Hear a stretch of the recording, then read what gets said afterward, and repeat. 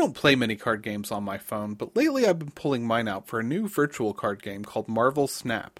It's a really simple, fast card game. The field of play consists of 3 locations where you can place cards. From a deck of 12 unique cards featuring Marvel superheroes and villains, you start out with a hand of 2. Each card costs a certain amount of energy to play and adds power points to their location. If you have more power at a location than your opponent after 6 turns, you win that location, and if you win 2 out of 3 locations, you win the match. A match is done in only 3 minutes.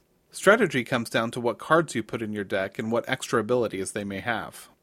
I've played lots of collectible card games in the past like Magic the Gathering, Pokemon, and Hearthstone, but I've mostly fallen away from them because they fall into a pay-to-win trap, where if you have enough money, you can just buy the most powerful cards and be more competitive than people who can't afford to do so.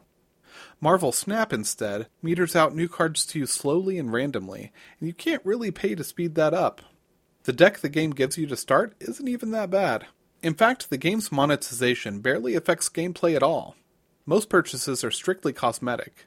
I've been playing off and on for a few weeks, and I'm not even really sure what one would want to spend money on at all in this game.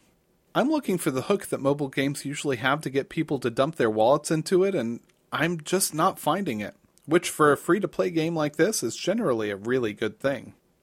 Being able to get in and play a complete game with real strategic decisions against another person in 3 minutes, that's the real draw for me. Sometimes that's all I have time for.